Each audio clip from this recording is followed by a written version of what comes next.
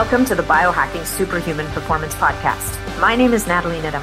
I'm a nutritionist, a human potential and epigenetic coach, and I created this podcast to bring you the latest ways to take control of your health and longevity. We cover it all, from new technology to ancestral health practices, personalized interventions, and a very special interest of mine, peptides. Enjoy the show. Hey guys, welcome back to the podcast. Today's episode is, well, it's going to be epic. And I think you're all going to love it. So before we jump in, I just want to thank our sponsors and tell you a little bit about them. Our first sponsor to thank is Restoracell. And look, we talk about a lot of different peptides on this podcast, but have you actually heard of incorporating copper peptides into your skincare routine yet? If you've been listening to this podcast for a while, you probably have. But if you're new to peptides or new to this podcast, maybe not. So here's what I'm talking about. Copper peptides. The copper peptide, or GHK-Cu, is a small, naturally occurring protein fragment that easily penetrates the dermis and is essential for keeping skin looking healthy and youthful. The copper peptide GHK-Cu actually does a lot more than that, but when it's applied topically to the skin, it does amazing things. And the products from Felice Restoracell have been a total game changer for my skin. They are formulated to boost collagen production, which helps fight the appearance of fine lines and wrinkles and improve elasticity in the skin. Plus, the copper peptide can help to combat oxidative damage, which is essential when it comes to skin aging. Now, if you want to try these products for yourself, just head over to www.vitaliskincare.com and use my code NAT25 to save 25% off your order. Okay, let's talk a little bit about this episode. Did you know that hormones play a pivotal role in directing the course of your health throughout your lifetime? Of course you did. You listened to this podcast. But let's think about this a little more deeply. From physical growth and development to emotional well-being and reproductive health, these chemical messengers are vital for our overall well-being. Understanding how hormones function and seeking appropriate medical guidance can ultimately help us to navigate through the various stages of life while maintaining hormonal balance. Today, Dr. Felice Gersh joins me as we take a closer look at the different types of estrogens, their individual impacts on the body, and the importance of understanding their nuances for overall health. I have been dreaming about having Dr. Gersh on this podcast forever, so I am so excited that she's here today. We also discuss how reproduction is the prime directive of life and how hormones act as hormonal glue to enable reproductive success. Plus, we dive into some of the benefits and complexities of hormone replacement therapy, HRT, including when to start and the potential risks that can be associated with it in certain instances. Dr. Felice Gersh is board certified in both OBGYN and integrative medicine. She is the founder and medical director of the Integrative Medical Group of Irvine, California. Always passionate about learning and education, she taught obstetrics and gynecology at Keck USC School of Medicine for 12 years as an assistant clinical professor. Dr. Gersh now serves as an affiliate faculty member at the Fellowship in Integrative Medicine through the University of Arizona School of Medicine, where she lectures and regularly grades the case presentations written by the fellowship students for their final exams. They are very lucky people indeed. Dr. Gersh is a globally recognized expert on a wide range of female and integrative health topics, and we are so excited to have her here today. To find out more about Dr. Gersh and her practice, you can go to www.integrativemgi.com. All right, now let's get into our second sponsor for this episode. Have you ever experienced those days when it seems impossible to concentrate? I've been there too. And I have found that blue carnitine has become my go-to solution for enhancing productivity. Troscription's flagship nootropic blue carnitine is formulated with 5 milligrams of methylene blue plus nicotine, a tiny bit of caffeine, plus hemp crystals to put you into hyperfocus mode. I find for me, this supplement totally hits the spot. By incorporating this supplement into your routine, you can experience heightened focus, improved memory retention, as well as increased overall brain function. I also love that all of the ingredients in this formula are precision dosed, physician formulated, and purity potency tested. To check out Blue Canatine plus their other supplements, Just Blue and TroCalm, go to troscriptions.com and use code NATPODCAST. All right. This is the part where I thank you for listening to the podcast and for sharing it with your friends and your family and anybody else in your network who you think could get value from it. I also thank you for leaving reviews for the podcast because that's how we get all these amazing guests. And finally, this is the part where I also direct you to my website, natnidham.com, because that's where you can find out about my membership community on Mighty Networks. It's also where you can find out about the Women's Resilience and Longevity Retreat that I'm hosting in the Dominican Republic from November 1st to 6th. And it's also where you can find all the past podcasts that we've recorded. So thank you so much for being here. I'm so appreciative of you guys, and enjoy the episode. Hey folks, just a quick reminder that all of the information presented in this podcast is for information purposes only. No medical advice, no diagnosing, no treatments suggested here. Before you try anything that you hear about or learn about here, make sure that you check with your medical provider. Dr. Felice Gersh, it is such a pleasure to have you here today. I'm so excited for this conversation. Well, I'm excited as well. And we started off by talking about all the things we're going to talk about. So I'm really thrilled to have this opportunity. Yeah, no, likewise. I always love to, and I think most podcasters do this, like in the few minutes before leading into a conversation, kind of framing it and especially when, we've crossed paths at a number of occasions, but we haven't had the chance really to sit and talk. So basically people are going to get to sit in on our first conversation together, which is exciting. And I've definitely heard you speak at a number of things. So I feel like I've got some familiarity with your topic, which is such a huge topic. So we're really going to lean into women's hormones and how they affect us through the lifespan. And I think that, a couple of the things I'd like to touch on is, let's start with laying out the landscape of women's hormones, how important they are to us, which we know critically, but the roles that they play, and maybe even touch a little bit on testosterone, which is, thought of as a man's hormone, but really we both know that both estrogen and testosterone are important to both sexes. And then just kind of go from there, because once we get through the post menopause years, things shift so dramatically. So I'm going to let you rip. Let's start with hormones. Well, the first premise that I think is really important and is sort of missed is that reproduction is really the prime directive of life. Now, recognizing that the only species on the planet that actually works to control their reproductive destiny, are humans, because you don't have an animal in the wild who says, maybe this year we should pause and not have, a baby. It doesn't work that way. And so humans should have we're a little bit different than all the other animals in the animal kingdom in that regard. And I believe we should have the option of choosing. But given that issue completely aside about choosing, I think it's so important to recognize that fertility and reproduction is really what the female body is optimized and designed for. So given that and recognizing that, realizing that the so-called sex hormones like estradiol, the estrogens, and we'll talk about what is an estrogen anyway, and progesterone, I don't think of them any longer as sex hormones. I think of them as life hormones, because in order for a woman to be successful with reproduction, she needs to have a healthy body. And pregnancy is now recognized finally. I mean, those of us who did obstetrics recognized this many years ago, but that pregnancy is the ultimate stress test for a woman. For her body goes through so many changes, and it's really on like thin ice, because pregnancy is a very unique time when, in order to accommodate this foreign entity, we have to have modifications of the immune system. In order to supply the proper nutrients and glucose to grow a baby, you have to develop a little bit of insulin resistance so that you can grow yourself as a woman, fat tissue by having a little higher insulin. The blood volume doubles. You have to have a more energetic heart. I mean, you just need to have many modifications in the body. And therefore, I call it the hormonal glue.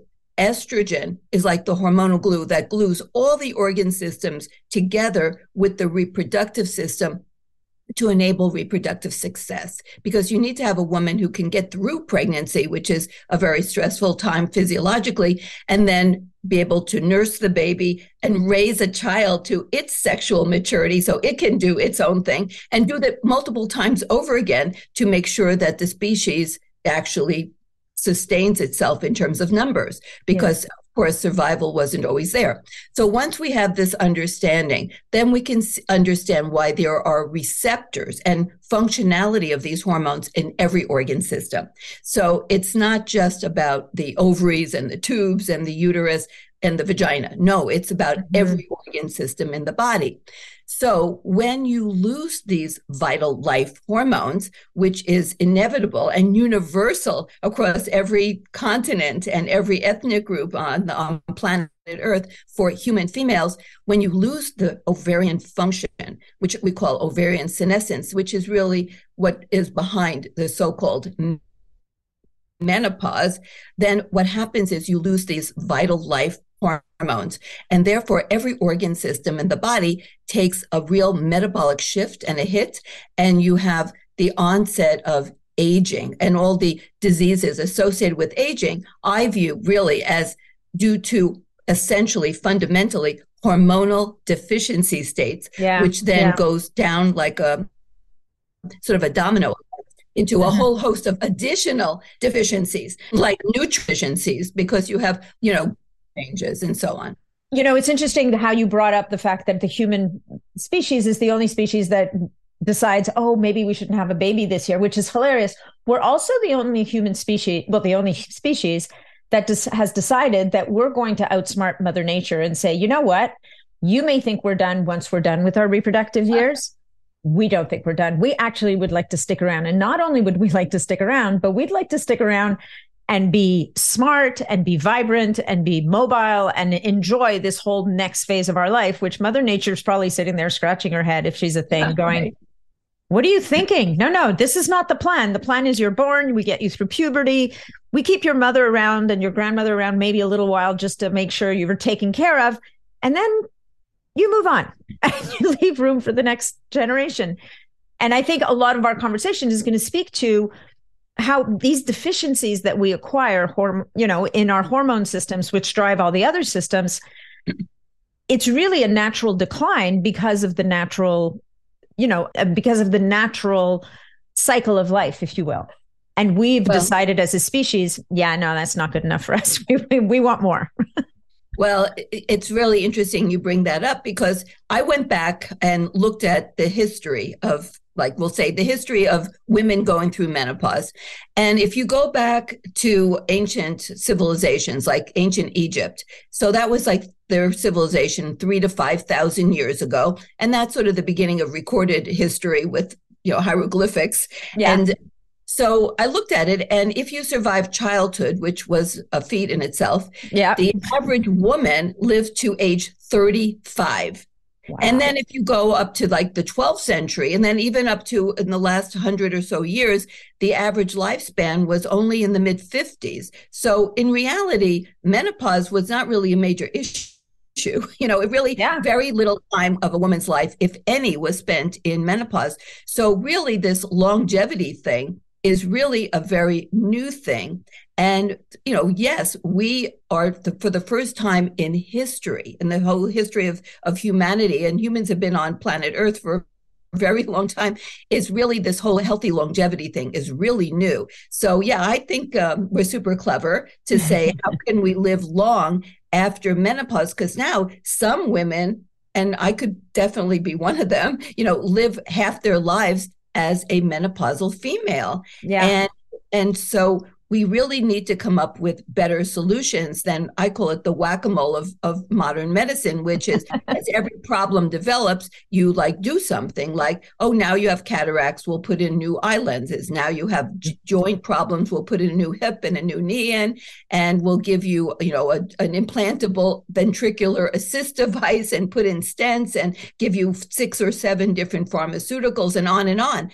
I would rather be more, I'll say, proactive and Yeah. maintain the healthy status as best we can of a younger woman so that we don't have all of those, like we'll say, diseases of aging and all of that high tech and very effective, but high tech and undesirable for us as individuals, medical interventions. And really, the fundamentals is understanding menopause as not just loss of your period. So I really wish the word menopause never evolved, because it just stands for loss of your period, your monthly cycle. And really, it's about loss of ovarian function, ovarian senescence, and all the downstream consequences of that, of which loss of fertility, of course, is a big thing for women. You know, maybe they didn't finish their families or whatever, and menopause snuck up on them. But really understanding the global impact on every organ system and how these hormones really interplay with every system is really fundamental to trying to create a healthy scenario for aging in our new world of living long. Well, and that's a beautiful framework for the conversation. And I think that one of the things that maybe doesn't get talked about enough is, you know, what younger women, how younger women could be addressing their health and their life and their hormonal health, so that they move through these transitions with greater ease. Because I think that a lot of the worst menopausal symptoms that we see very often are a sign of a system that was out of balance to begin with, that's coming crashing through this period that is already, you know, if you don't have your house in order and you're going through a massive transition, it's going to be more traumatic. And we meet women, and you would know this better than me. Like, I come across women every once in a blue moon who's like, menopause wasn't a thing. I didn't feel it. And that, I think, is the sign of a woman whose hormones and whose whole system was really well balanced coming into this phase of transition. And so they move through it with greater ease than many other women who, you know, and to your point about the universality, the universal impact of hormones on the system, autoimmune disease, any metabolic imbalances, all of these things will have an effect on how we transition through menopause. Well, one of the analogies, and that's wonderful that you brought that up, would be going back to like pregnancy. Now we've put an emphasis on preconceptual health, right? Yes. You don't want to enter pregnancy and you're in very bad health status. Because pregnancy is a huge stress. And really, we now know that when you fail pregnancy, so to speak, you have complications.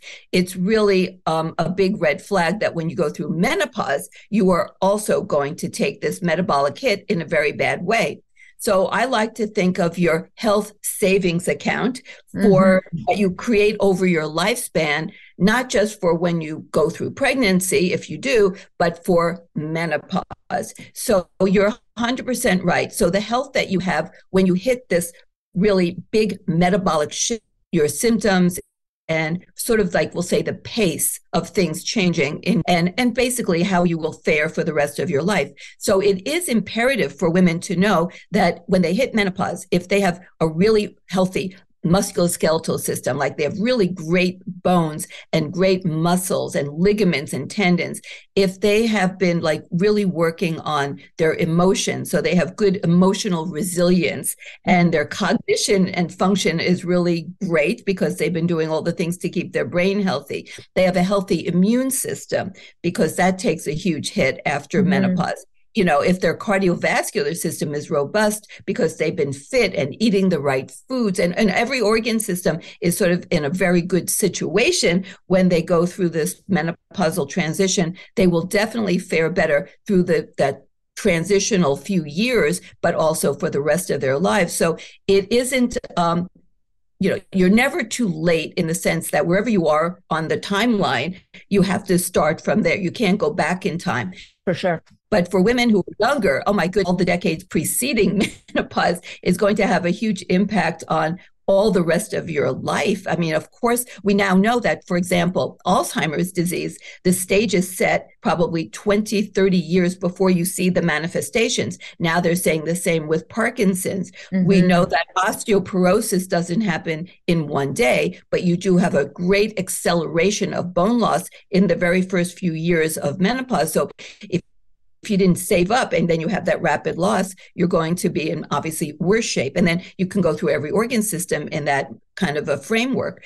that, when you enter the menopausal transition in a very good state, you're definitely going to fare better. And we do know that there is some correlation between like your body composition, like higher BMI, women tend to have more hot flashes and night sweats. I mean, so there is some, it's not perfect, but there is some correlation between menopausal symptoms and your basic metabolic state when you go through the transition. So the better off you are, the better off you'll stay, for sure. For sure. Okay, so let's dive in a bit to these hormones that we're talking about. And I think that, obviously estrogen is at the top of the list. Everybody wants to know about estrogen. Progesterone comes in a hot second because it's, the two of them work in tandem kind of thing. And then I'd love to touch on testosterone a little bit for women, because again, this is a hormone that very often doesn't get discussed with women, with their physicians. And they miss out on the anabolic benefits of testosterone, the libido benefits, all of the things that testosterone does for us kind of in the background, and that we want to keep an eye on as things start to shift. But, let's start with estrogen, because people, either think of it as the best thing since sliced bread, or they're terrified. They're like, oh my God, estrogen, it's going to give me cancer. And I know that, I've had conversations with people who are terrified of BHR, of bioidentical hormone replacement therapy, simply because they're like, well, estrogen is going to give me cancer. And I'm like, so here's the thing. If that was true, every young woman out there would have cancer right now. So the body's just not that simple. So if you could maybe share with the audience, lay out that landscape of the estrogens and that stuff, that would be great. Well, the first thing to know is that estrogen is not a hormone. It's a family of hormones. And one of the analogies that everyone can resonate with is like fats. So everyone knows that fat is not just a thing. There's like unsaturated, polyunsaturated, there's saturated. The same thing with B vitamins. There's not a B vitamin. There's B1 through B12, and each one has a number and a letter and then a name. So there's like B1 is thiamine, B2 is riboflavin. Well, estrogens in the human female, they come in 4 types, and they have a letter and a number, E1, 2, 3, 4, and they have a name. The E1 is estrone, E2 is estradiol, E3 is estriol, and we won't go into E4. That's predominantly a fetal estrogen. So bottom line is that we got to stop talking using the wrong words, because it's very confusing if you say fat and you are talking about trans fat or saturated fat or, olive oil. So you got to know what you're talking about. So the estrogen, that's the dominant one that's produced in the ovary during the reproductive years, is E2, estradiol. Now, when they did this big study just over 20 years ago called the Women's Health Initiative, which is what really triggered this widespread fear of hormones for women in menopause, the hormone that they used, which they call estrogen, was a derivative from the horse who was pregnant, who was trying to get rid of it through the urine. It had already gone through the liver and been modified, what we call biotransformation or conjugation, so that it could become water soluble to be removed from the horse's body through the kidneys.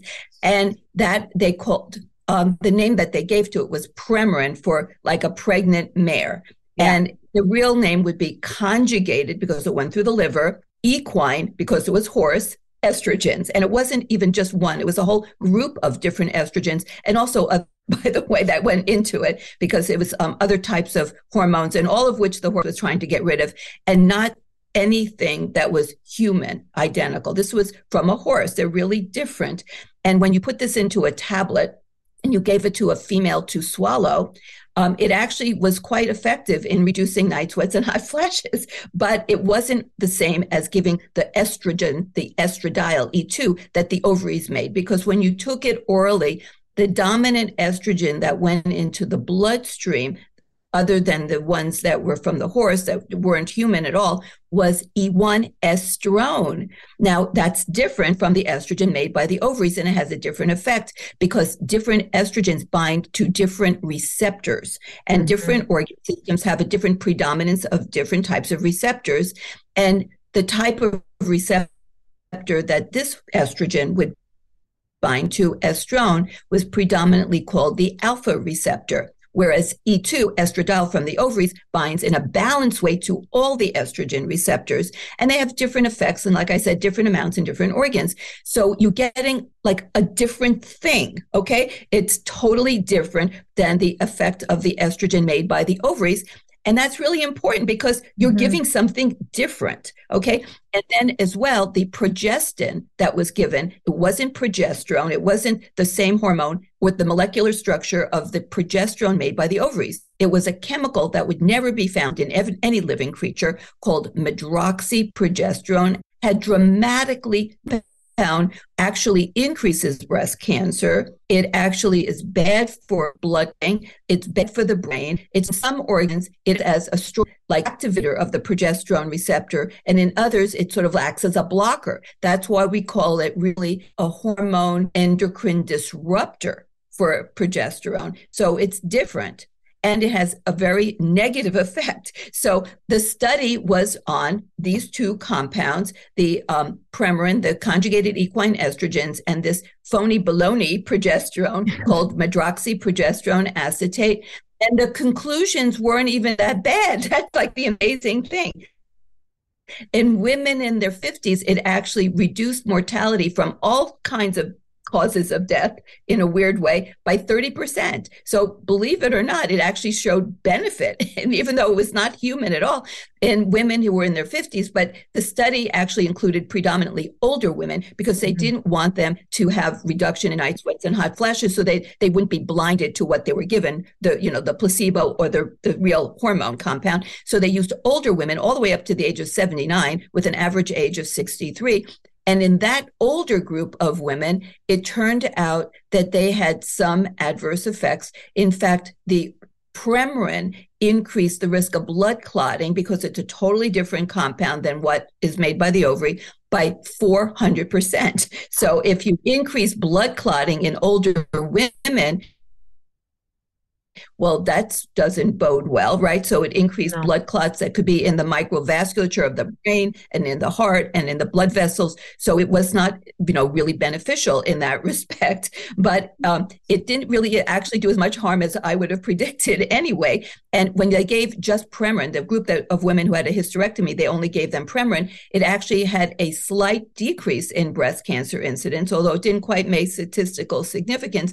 But in the group that had the combination, it barely increased breast cancer, about the same degree that birth control pills do, which nobody seems to be making a fuss about, to my always perpetual surprise. Yeah. And bottom line is that it really didn't do as badly as I would have predicted. It reduced colon cancer significantly, bone fractures. And by the way, breast cancer, the timeline is about 20 years. In postmenopausal women, breast cancer was initiated about 20 years before it becomes clinically found, before you can find it. And so if you give someone a compound and then the breast cancer incidence increases in year 1, 2, 3, 4, then it means that it didn't cause the breast cancer. Yeah, because it started a while ago. Yeah. It couldn't grow that fast. That's not the timeline for breast cancer in a postmenopausal woman. So it means that it accelerated the growth. And so it was the MPA, the medroxyprogesterone acetate, that turned out to be a real accelerant of breast cancer. But even then, it was only like a 24% increase, which, when you look at the numbers, the actual numbers, not the percents, it was really a small number. So, I don't ever use that. I would not recommend anyone take that ever. But the outcome wasn't really anywhere near as bad as you'd think from all the hoopla that subsequently followed this study. But the problem was that they then applied these results to every hormonal product out there, including the human bioidentical, which is like doing the following. I always use this analogy. You do a study with strawberry flavored jelly beans, and the conclusion is that strawberry flavored jelly beans increase the risk of diabetes and cavities and obesity. But the ultimate conclusion is never eat an organic strawberry. Yeah, exactly. So perfect analogy. Oh my gosh. So here's the thing, everyone out there. The human body did not evolve with our natural hormones to harm us. Okay. Okay, if you look at the incidence of, for example, breast cancer, heart attacks, stroke, hypertension, dementia, they all occur in postmenopausal women in enormously higher rates than in premenopausal women. And so we just have to stop thinking that at some magical age, which is very variable because the so-called range of normal menopause is 45 to 55. And early menopause is 40 up to 45. Late is after 55, and premature is before the age of 40. So there are women across many years that develop menopause. So estrogen and progesterone, and estrogen meaning estradiol, the type made by the ovary, doesn't become evil in one woman at age 45 and another woman at age 56. It's beneficial at every age. And in fact, we know from much data that's collected that the earlier you are when you develop menopause, the worse off you are. Okay. So having an early menopause is not good. It's not like, oh, I can't wait to get rid of my ovarian function. No. And there was a study that was just published, just like at the very end of April in Mayo Clinic Proceedings that talked about the enormous always economic impact of menopause in the workforce, in the tune of billions of dollars of productivity decline of women who are going through menopause. And if that's what it takes to notice women, that go through menopause is to say, hey, employers out there, your workforce is not going to be so spiffy if you don't pay attention to these women going through menopause. But their suggestion was you should accommodate them in the workforce, give them more time off and be understanding and all that. And of course, you should be. But how about if as a medical society, that we actually just treat them better? But they did actually in that article, and I was really proud of them, that they mentioned that one of the problems that they found, which was really surprising, that the women who were being treated with hormones in that study, they didn't do better than the women who weren't on treatment. And so their premise was, which I agree, that first of all, the women who got treated were probably the ones who had the worst symptoms. So they were in the worst shape to begin with. And number two, that they were severely undertreated because the mantra that came out of the Women's Health Initiative was, because of the fear of hormones and don't use them at all unless you absolutely must, was if you do use them, use the very smallest dose. So really using doses that are not efficacious. It would be like saying, vegetables, if you have to eat them, do so, but make sure you keep it to the bare minimum, like maybe one bite of broccoli a month.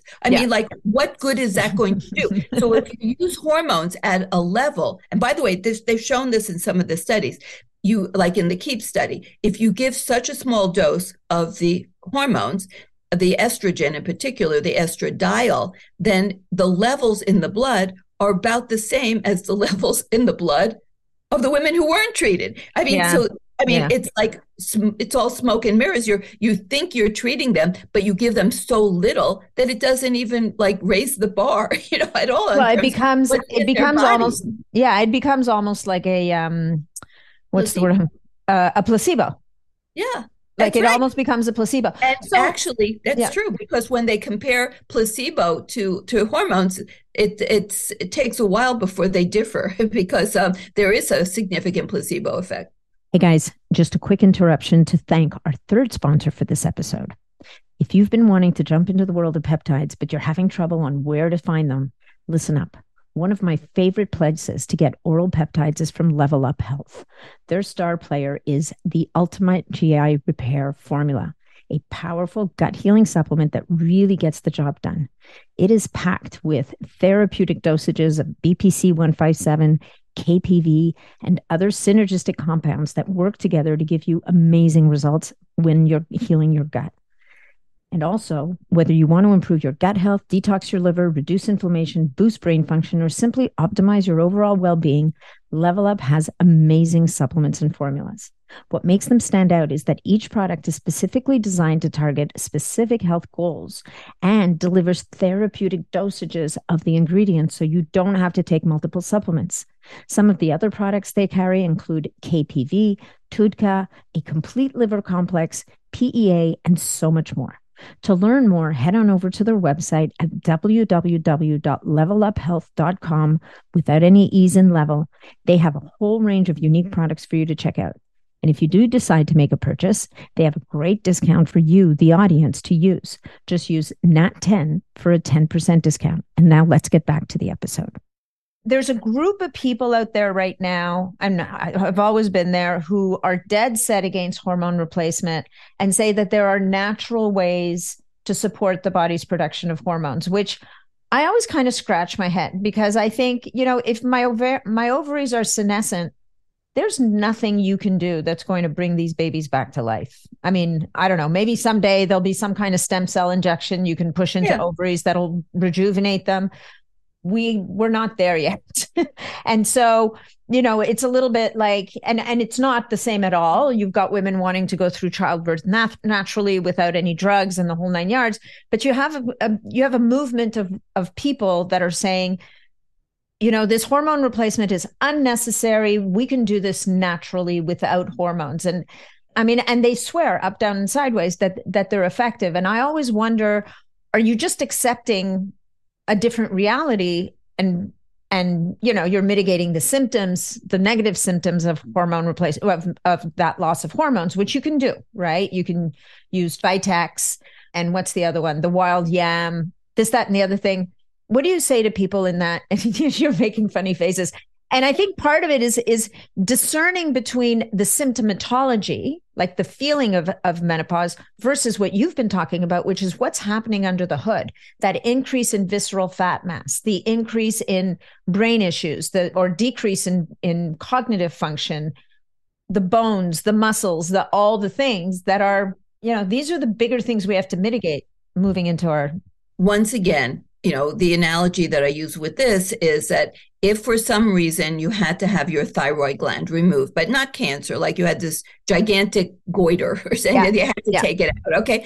No one ever would suggest, well, I mean, you lost your thyroid, and here's what we're going to do. I want you to meditate. I want you to exercise. I want you to eat more vegetables and take ashwagandha. I mean, I'm not against any of those things, okay? Right. But not going to replace your thyroid hormone. So we just have to be real. When you have ovarian failure, really, there's no more production of estrogen, estradiol, and progesterone from the ovaries. Testosterone will put on the back burner for the moment. Yeah.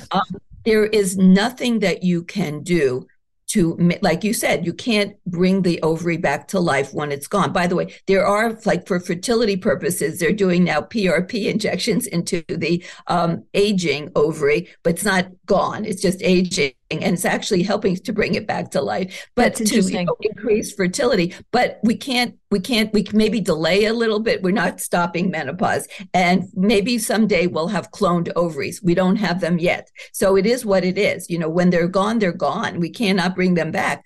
And there are some amazing things that we can do through lifestyle. So I'm 100%, because no matter what we do with giving hormone therapy, and we mentioned doing rhythmic and so on, it's not the same as having a 21-year-old pair of ovaries. We are not even close to replicating a real ovarian function. We're just doing better. It's just better. It's not giving back ovaries. So we have to use every tool in our toolbox, which includes all the lifestyle things, which includes, I call them the miracles of nature, the phytoestrogens are in plants, and I'm 100% for them. And I a lot of the plants that are called superfoods, when you really look at what makes them a superfood, it's really a phytoestrogen. It's amazing. We have all of these polyphenols that really are what their estrogen mimics, in the sense they're very weak, and they're not estrogen. They're plants, and they're polyphenols, but they bind to estrogen receptors, creating a beneficial effect, like as if they are a hormone.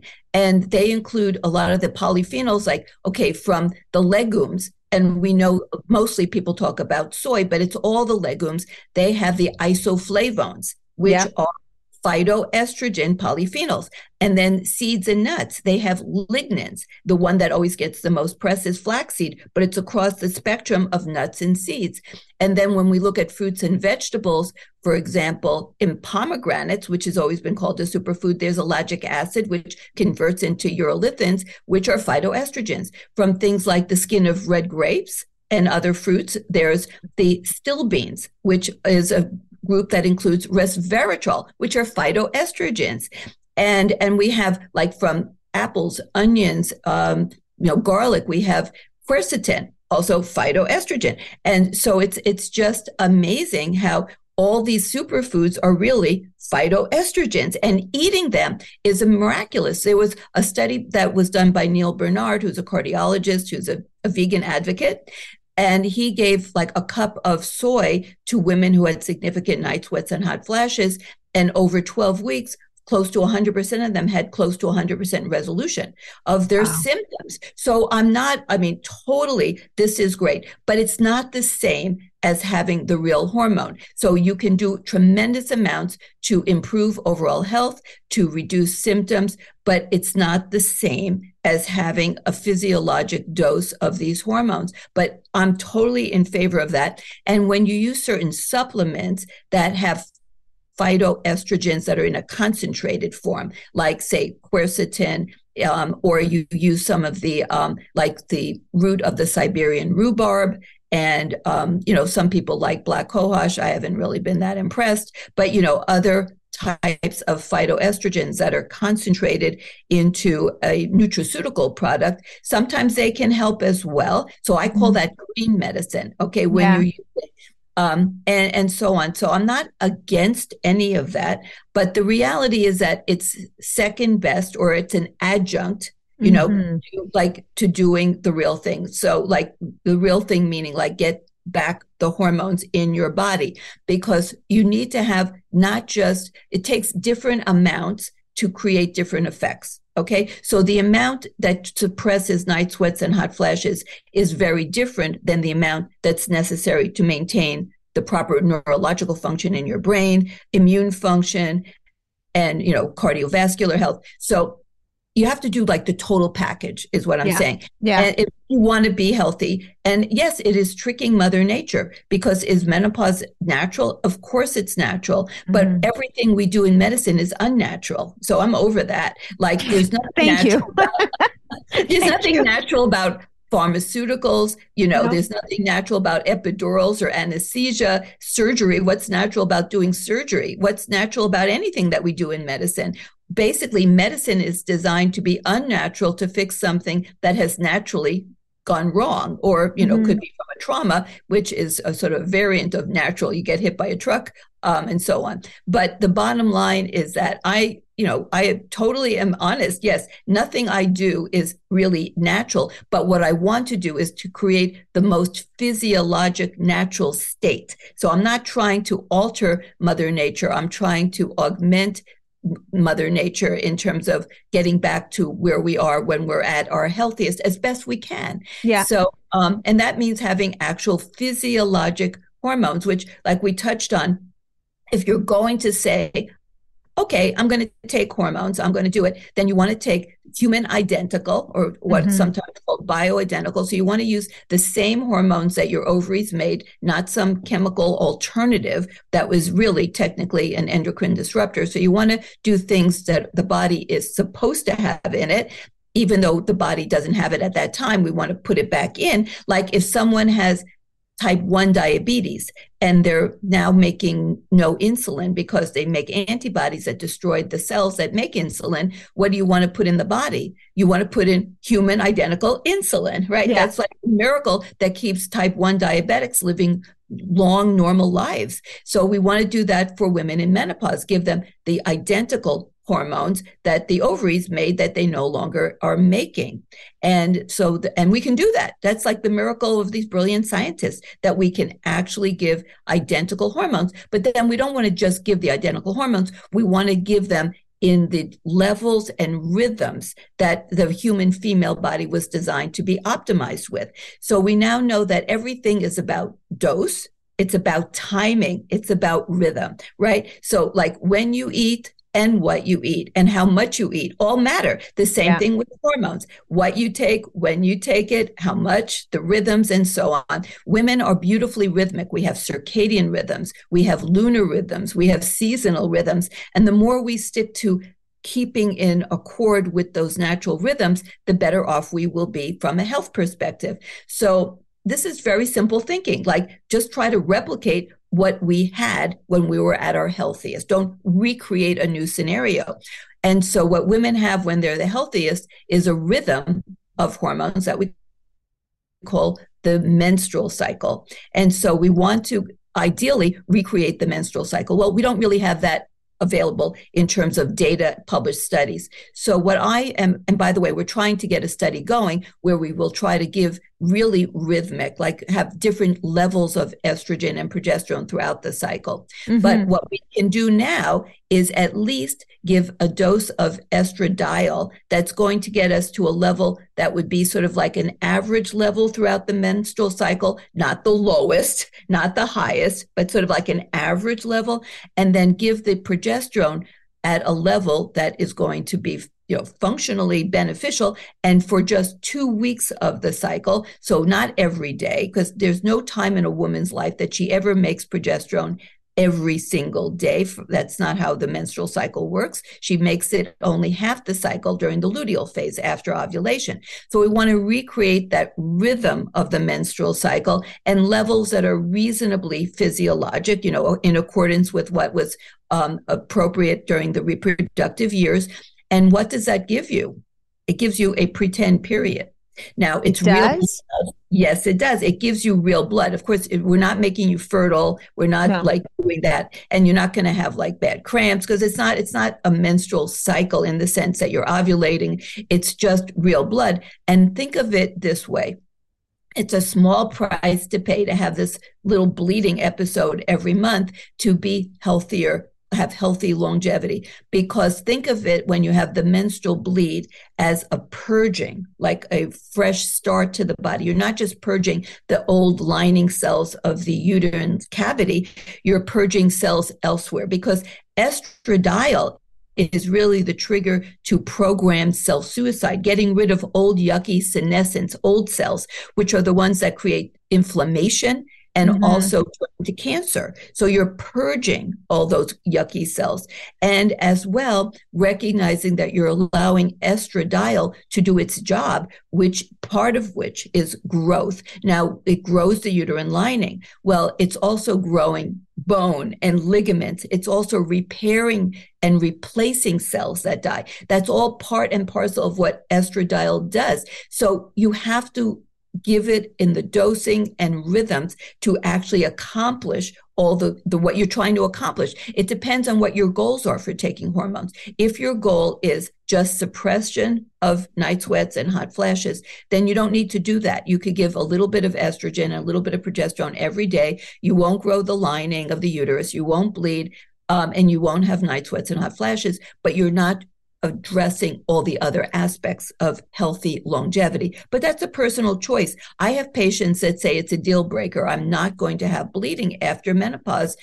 So that's your choice. I'm just here to twist anybody's arm, but to just say there's compromises, right? If you decide that you don't want to do it, then don't do it. But know that you're not going to get the optimal effect from the hormones because you're not taking them in an optimal way. It just is what it is, right? There are people who purposely decide, I'm not going to eat vegetables. I'm not going to exercise. I'm not going to get some, I'm not going to go to bed at the right time.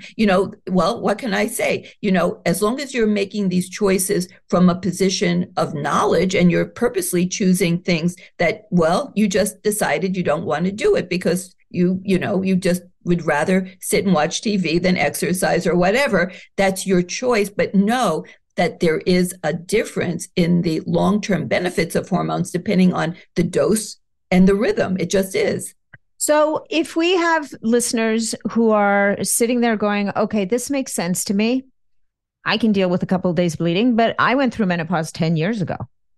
Can I start cyclical hormone therapy now, or is it too late? Is it the kind of thing you have to move through menopause and implement as you're moving through? Or is it the kind of thing that someone could just start given new information?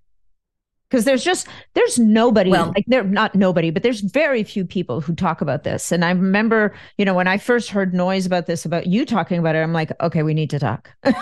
This makes a lot of sense to me. We need to have a conversation. So a woman that's gone through menopause within the last 10, 20, however many years, is it ever too late to start? Well, the official recommendation is that you should start hormones within 10 years and under the age of 60. What is that based on? The Women's Health Initiative? Who cares about the Women's Health Initiative? That's, the jelly bean story. So if you look at other studies like the ELITE study, which was not really the best study either because they used an oral estradiol product, which is not useful. In the big sense, it's not the best choice. But even in that study where they used the wrong product because they gave it orally, they studied women who were further out in menopause. And what did they show? They showed no harm. It was only a few years, but they showed no harm. And there are others that have been looking at it in older women. So we don't have a lot of data, but looking at what the alternatives are, and even in the Women's Health Initiative in older women, they still showed building bone. They showed lower colon cancer, and they used all the wrong stuff. So I will start women at any age. And we also know this is I think the real, it just shows that you can do good because at any age, it's recommended now and strongly recommended that women go on vaginal estrogen therapy because women now have what they used to be called vaginal atrophy. Now they call it genitourinary syndrome of the menopause, which encompasses vaginal prolapse and vaginal dryness, painful sex, frequent urinary tract infections, incontinence, that whole gamut of things affecting those systems. And what they found is that giving vaginal estrogen is beneficial to some degree for everything that has to do with the bladder and the vagina after menopause, no matter how far out you are. You could be 50s, 70s, 80s. There's no age restriction or time restriction for giving vaginal estrogen. And guess what happens when you give vaginal estrogen? Things get better. So why would I think the only system in the body that can benefit from late onset use of estrogen is the vagina and the bladder? That it's illogical. I mean, it doesn't make sense. But isn't there the last person I asked about this said to me, the only thing is, and actually I was asking a different question, but this is a good question because this is a good answer because I wanted to ask you about, is it ever too late to start? But the other, what was said to me was that, well, once you're 10 years out for the first year of hormone replacement, there could be a slightly higher risk of cardiovascular event. And so we just need to be more, you're shaking your head. So for people who are listening, she's been shaking for like the last 10 words. Tell us. That's all the legacy, the bad legacy of the Women's Health Initiative. Because remember, I told you were listening. I'm listening. I'm talking about everybody else. Okay. If you took the Premarin, the conjugated equine estrogens, it increased blood clotting risk 400%, fourfold. Okay. Yeah. So we're talking about a different product. Completely different set of rules. There's no evidence of that using human bioidentical hormones. Now, granted, I have to be, totally transparent here because the negativity was so pervasive after the Women's Health Initiative. Few studies have been performed, but what we do have is a lot of data because I did a whole deep dive into researching everything. A lot of data, especially out of Europe, where they used transdermal through the skin, estradiol. It showed no evidence of increased blood clotting or harms throughout the age spectrum. Okay. So it was very, very beneficial. These were observational studies because nobody's putting in the money to create the double-blinded, placebo-controlled study. It's not going to happen. So we have to work with science and observational data. But in terms of timing, there's no question that earlier is better than later. Of course. Absolutely. Because in fact, now we know that you can have a lot of cardiovascular effects that are negative, musculoskeletal effects that are negative during the so-called perimenopause, the transitional years. Because once we get over this word menopause, because it's an artificially defined condition, when we say menopause is artificially defined as 12 consecutive months without any vaginal bleeding. Yeah. Well, is not nature. Okay. It's a process. It's not like you cross the finish line and you say, I've arrived. No, it's a process of ovarian aging. And the damage from loss and inconsistency of hormone production from the ovaries occurs years before the actual final menopause, the final period occurs. So we really should do what I am now calling hormone supplementation. Yeah. So mitigating the ups and downs. Yeah. And then hormone replacement after there's no more hormones being produced. So it's supplementation followed by replacement. And because now we know that there's a whole host of things that are happening, and estrogen is great at prevention. It's less great at repair. It's like end stage disease. So you have end stage osteoporosis, your bones are in terrible shape. You have end stage heart failure, end stage dementia. I mean, let's be real. I can't just start hormones and everything's going to be right. I can't. It doesn't work that way. We can't fix everything that's broken, but we can do some benefit at every stage, because the vagina benefits, then everything benefits, because it's all one body. And so we can start it at any age, recognizing the limitations in the data, because we just have limited data. And we know that hormone receptors do change if they're not used over time. That is true. And by the way, that's true in birth control pill use. I see women who are on them for 20 years and they go off and things are not right, because their hormone receptors and their ovaries get rusty, things are not always right. So it's not ideal to have long periods without hormones and then start them. But my thing, keep coming back, we know that we can still build bone. We know that we can still improve the gut. We know that we can still improve the vagina. And there's some data that we can improve the brain. So why can't we do something good for everything? It's not ideal. Ideal is that we start during the perimenopause, but we have to start, like I said, on the timeline wherever someone is. Yeah. So it can stop me from giving hormones at any age. And Dale Bredesen, who's doing the reversal of Alzheimer's, he puts all his women, cognitively impaired women, in whatever stage they are, on estradiol, the hormone. That's brilliant. So I'm not the only one out there who believes that the brain needs estradiol. No, I'm not at all. Menopause brain is absolutely a loss of estrogen. I mean, women, it's a thing, right? Well, at every age, once you're past menopause years, so whether it's 65, 75, 85, whatever, if you look at all the people who have dementia at that age, male and female, 70% are female. Women have enormously higher rates of Alzheimer's compared to men. And it's a hormone thing. Okay.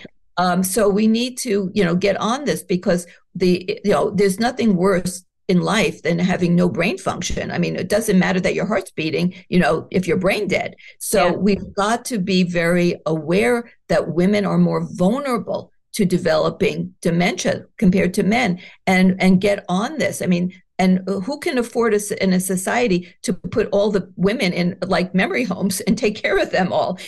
We can't afford that, and nobody wants it. So, if we can prevent fractures, oh my gosh, it's so sad to see how many women end their lives following a fracture. So we need to maintain every structure. And still, the number one leading killer of women is cardiovascular events like heart attacks and strokes.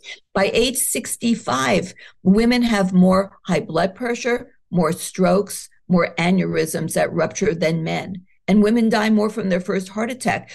I call it the halo effect from being reproductive and having our hormones. By the time you're 65, it's gone. Okay. Yeah. You have matched men in terms of cardiovascular risk and surpassed men in certain areas. By the time a woman is 65, 75% will have hypertension, which is true significant vascular disease.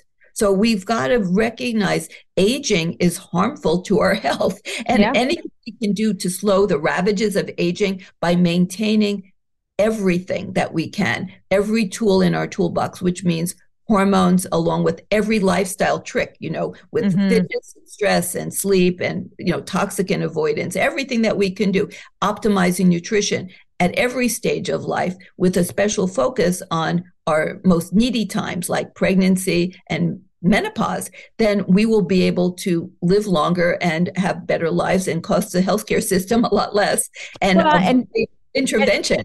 Absolutely. And move into a phase of contributing back to society in some other way, at some level. And to me, it's funny, people talk to me about retirement and I look at them like they're a little bit crazy, but I think that, and I know you're in this boat as well. Like, I feel so blessed to do what I do. I feel so lucky. I love what I do.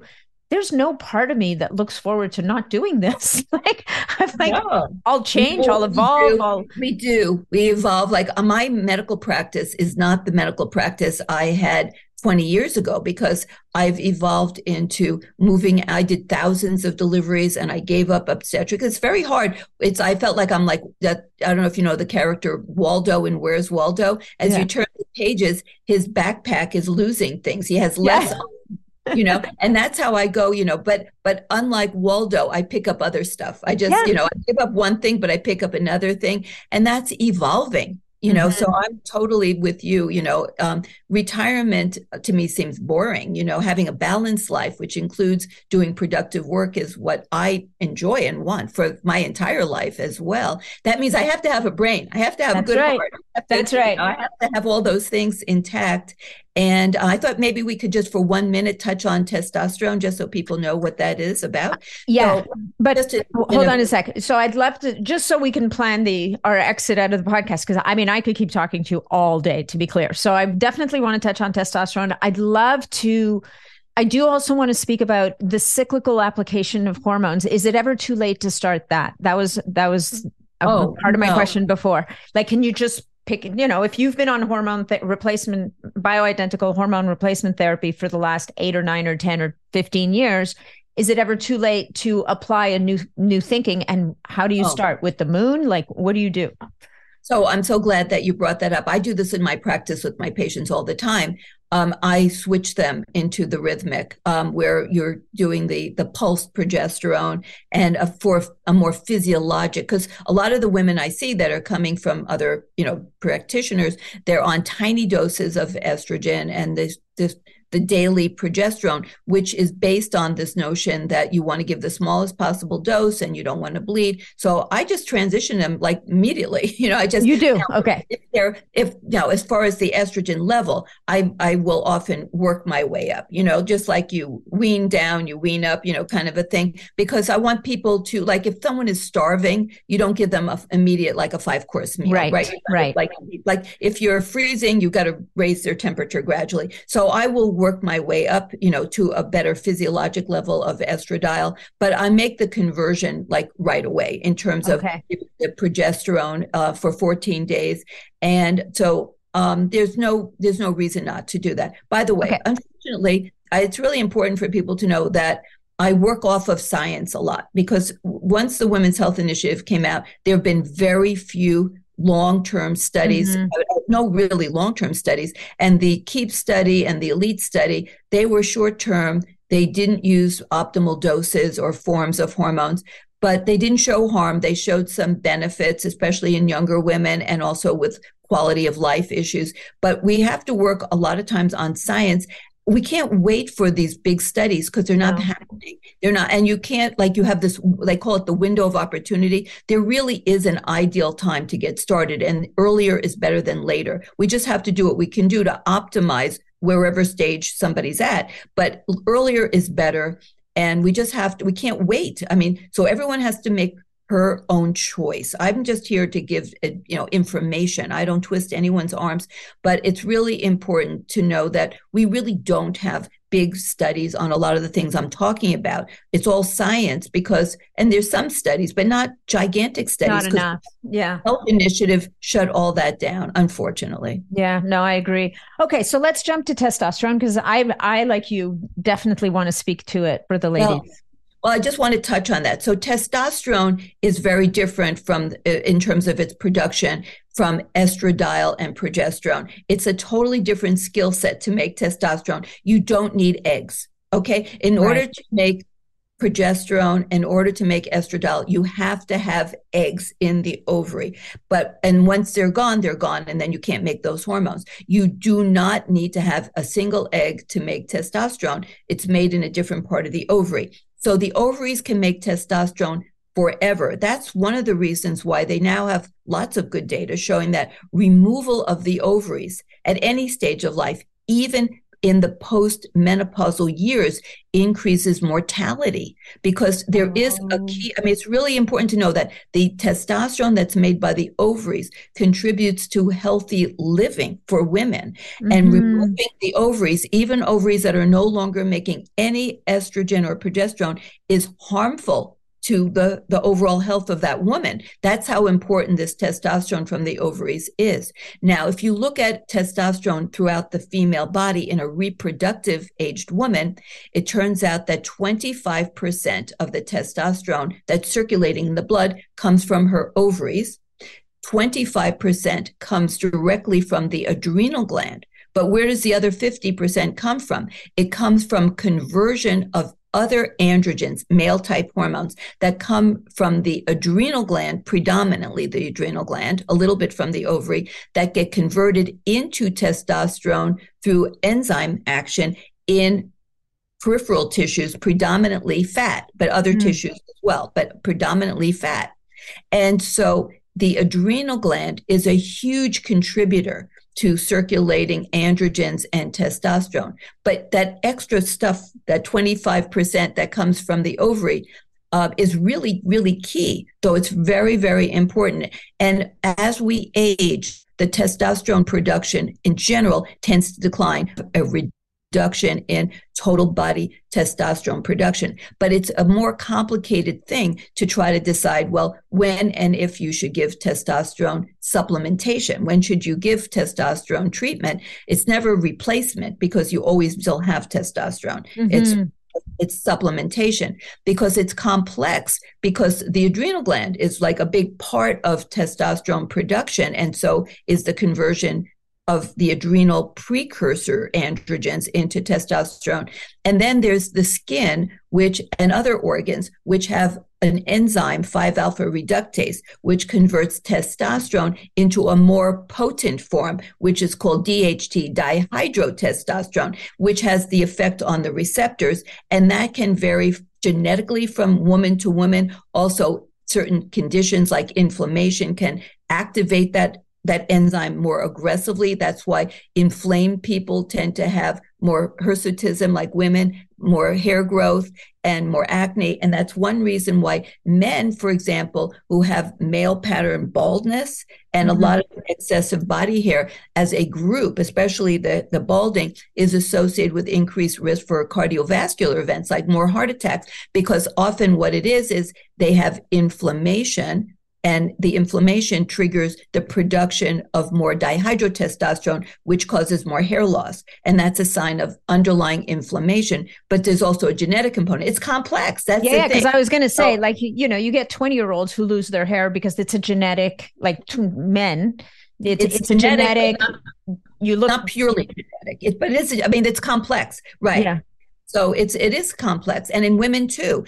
50% of women will have female hair loss that's called androgenic alopecia from the androgens. And the other thing that's confusing to a lot of people is around the perimenopause, you have a big surge of the hormones from the pituitary in response to the trigger from the brain where they're trying to get the ovaries to make more estrogen, but the ovaries have more difficulty because they don't have the eggs. And so you have an increase in these hormones from the pituitary called LH, luteinizing hormone, and FSH, follicle stimulating hormone. LH, from the luteinizing hormone from the pituitary, triggers the ovaries to make testosterone. So all estradiol in the ovary and all estradiol everywhere is made from testosterone. Testosterone is the precursor hormone to the production of estradiol. All estrogens are derived from androgens. I mean, so it's really important to know that. And so the ovary makes testosterone. And then the testosterone is converted by an enzyme called aromatase in a different part of the ovary. Into estrogen, into estradiol. But the production of testosterone is capable of being, of happening long after the production of estradiol can no longer be made. But in the perimenopause, you have this high level of LH. So the ovary, which still has the capability of making testosterone very well, makes excessive amounts of testosterone.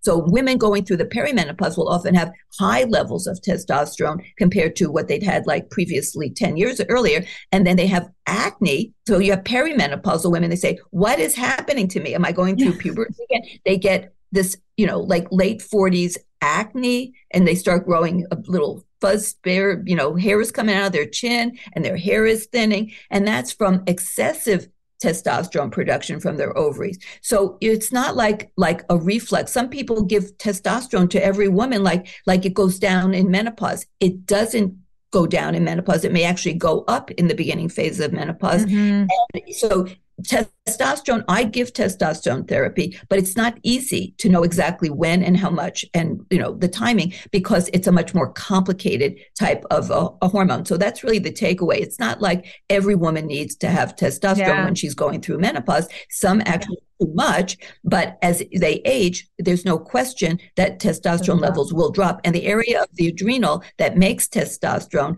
called the zona reticularis, actually literally shrivels. It shrinks up. So everything kind of shrinks as we get older. So it's definitely a good thing to be aware of and sometimes to give. And also the precursor DHEA, which is a different androgen, which has been shown to help actually promote longevity and function of ovaries. And it's an anabolic. It helps you build up androgen. And it also is very good for bone. And there's a lot of articles on bone health in menopausal women with DHEA. So the androgens, I talk a lot about androgens. That's like a whole, huge topic that takes a lot of time to go into. But the takeaway is it's complex. It's not as straightforward as the ovaries stop making estrogen and progesterone with menopause. It's more complex, and it's not straightforward when and if to begin testosterone supplementation. Yeah. It's not formulaic. That's so interesting. Okay. One last question. Cause I would love to keep talking to you longer. Maybe we'll do a follow-up episode with all the other questions, but the last question I'd like to address this episode, if we could, is testing. So we get part of the world saying blood testing is the only way to test hormones. Another part of the world is like, it's all about the urine. These guys say the urine is no good. A lot of the practitioners I've talked to and people I work with will sometimes use both. They say you can't use, if you're going to use urine testing, you have to also overlay the blood testing. What's your perspective on what's the best way to test hormones for women as you're trying to kind of unpack this puzzle and figure out what they need when? The gold standard is blood testing. That's where we have all the research and all the data. That said, if you're doing menstrual mapping, like in a younger woman or perimenopausal woman, the urine testing is valid for what you're doing when you're doing that. But in terms of saliva, there could be future use of saliva, but right now it's just not really as validated. So I do not use saliva for any hormone other than cortisol, which is by validated use. But so I don't use saliva. I use blood. And for menstrual mapping, I use urine. So it's very straightforward. And you can get it from any major laboratory.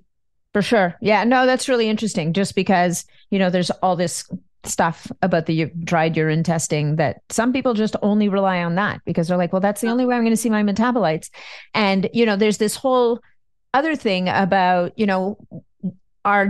when we look at a genetic test and it shows certain pathways being optimized over others when it comes to metabolizing estrogens, and some people might shunt more into the less desirable form of estrogen, and the belief that if you look at urine testings, you're going to see the evidence of that metabolism of the estrogens. Well, there's the reality is we always want to optimize liver and gut function. Okay. So we're not going to really enact a different clinical perspective or approach based on a test like that. So I'm not against it. I'm just saying, when if you have limited resources and funds, probably put your money more into therapeutics and diagnostics at that stage. Yeah, no, that makes perfect sense. Okay, Dr. Gersh. Well, it's been fun. This has been fantastic. I hope that we get to have a part 2 to this, because I think that there's so many other places we could have gone. But in the meantime, where can people find you and tap into your wisdom? Well, I'm like we talked about, I'm an old-fashioned doctor. I still have an office I call brick and mortar office. So my office is located in sunny Southern California, in Irvine, California. It's in Orange County, where I see patients every day. And I can also incorporate telemedicine. I have to go with, the letters of the law, but I can do a lot of telemedicine as well. So I hope that people who would like to have one-on-one care can access me in that regard. And I try to do frequent Instagram lives. So I'd like to have people follow me and like me on Instagram, of course. And I do have a book out. I have some on PCOS, but in terms of menopause, my recent book is Menopause 50 Things You Need to Know, which is really a good, little encyclopedia of menopause. And I hope to write more books about hormones and menopause, because I know people need more resources. Absolutely. No, there's so many gaps there. So on Instagram, is it Dr. Felice Gersh? Close. I have a period. So it's Dr. Felice Gersh. And you got to put that period in there. And in terms of my office practice is called the Integrative Medical Group of Irvine. Beautiful. I love it. Thank you so much, Dr. Gersh. This has been so amazing. My pleasure. Thanks so much for joining me on this episode of the Biohacking Superhuman Performance Podcast. If you enjoyed the show, please remember to leave us a 5-star review on iTunes, because that's what helps us to be heard and to be seen. If you'd like to connect with me directly, or if you'd like to leave any comments, or if you have any questions about this episode, please reach out to me directly through my website, natnidham.com. And of course, if you're not already a member of the Biohacking Superhuman Performance community on Facebook, that's where you'll find me every day. It's a short application, just answer a couple of questions, and you're in and interfacing with other amazing biohackers. Thanks again, and we'll look forward to seeing you on the next episode.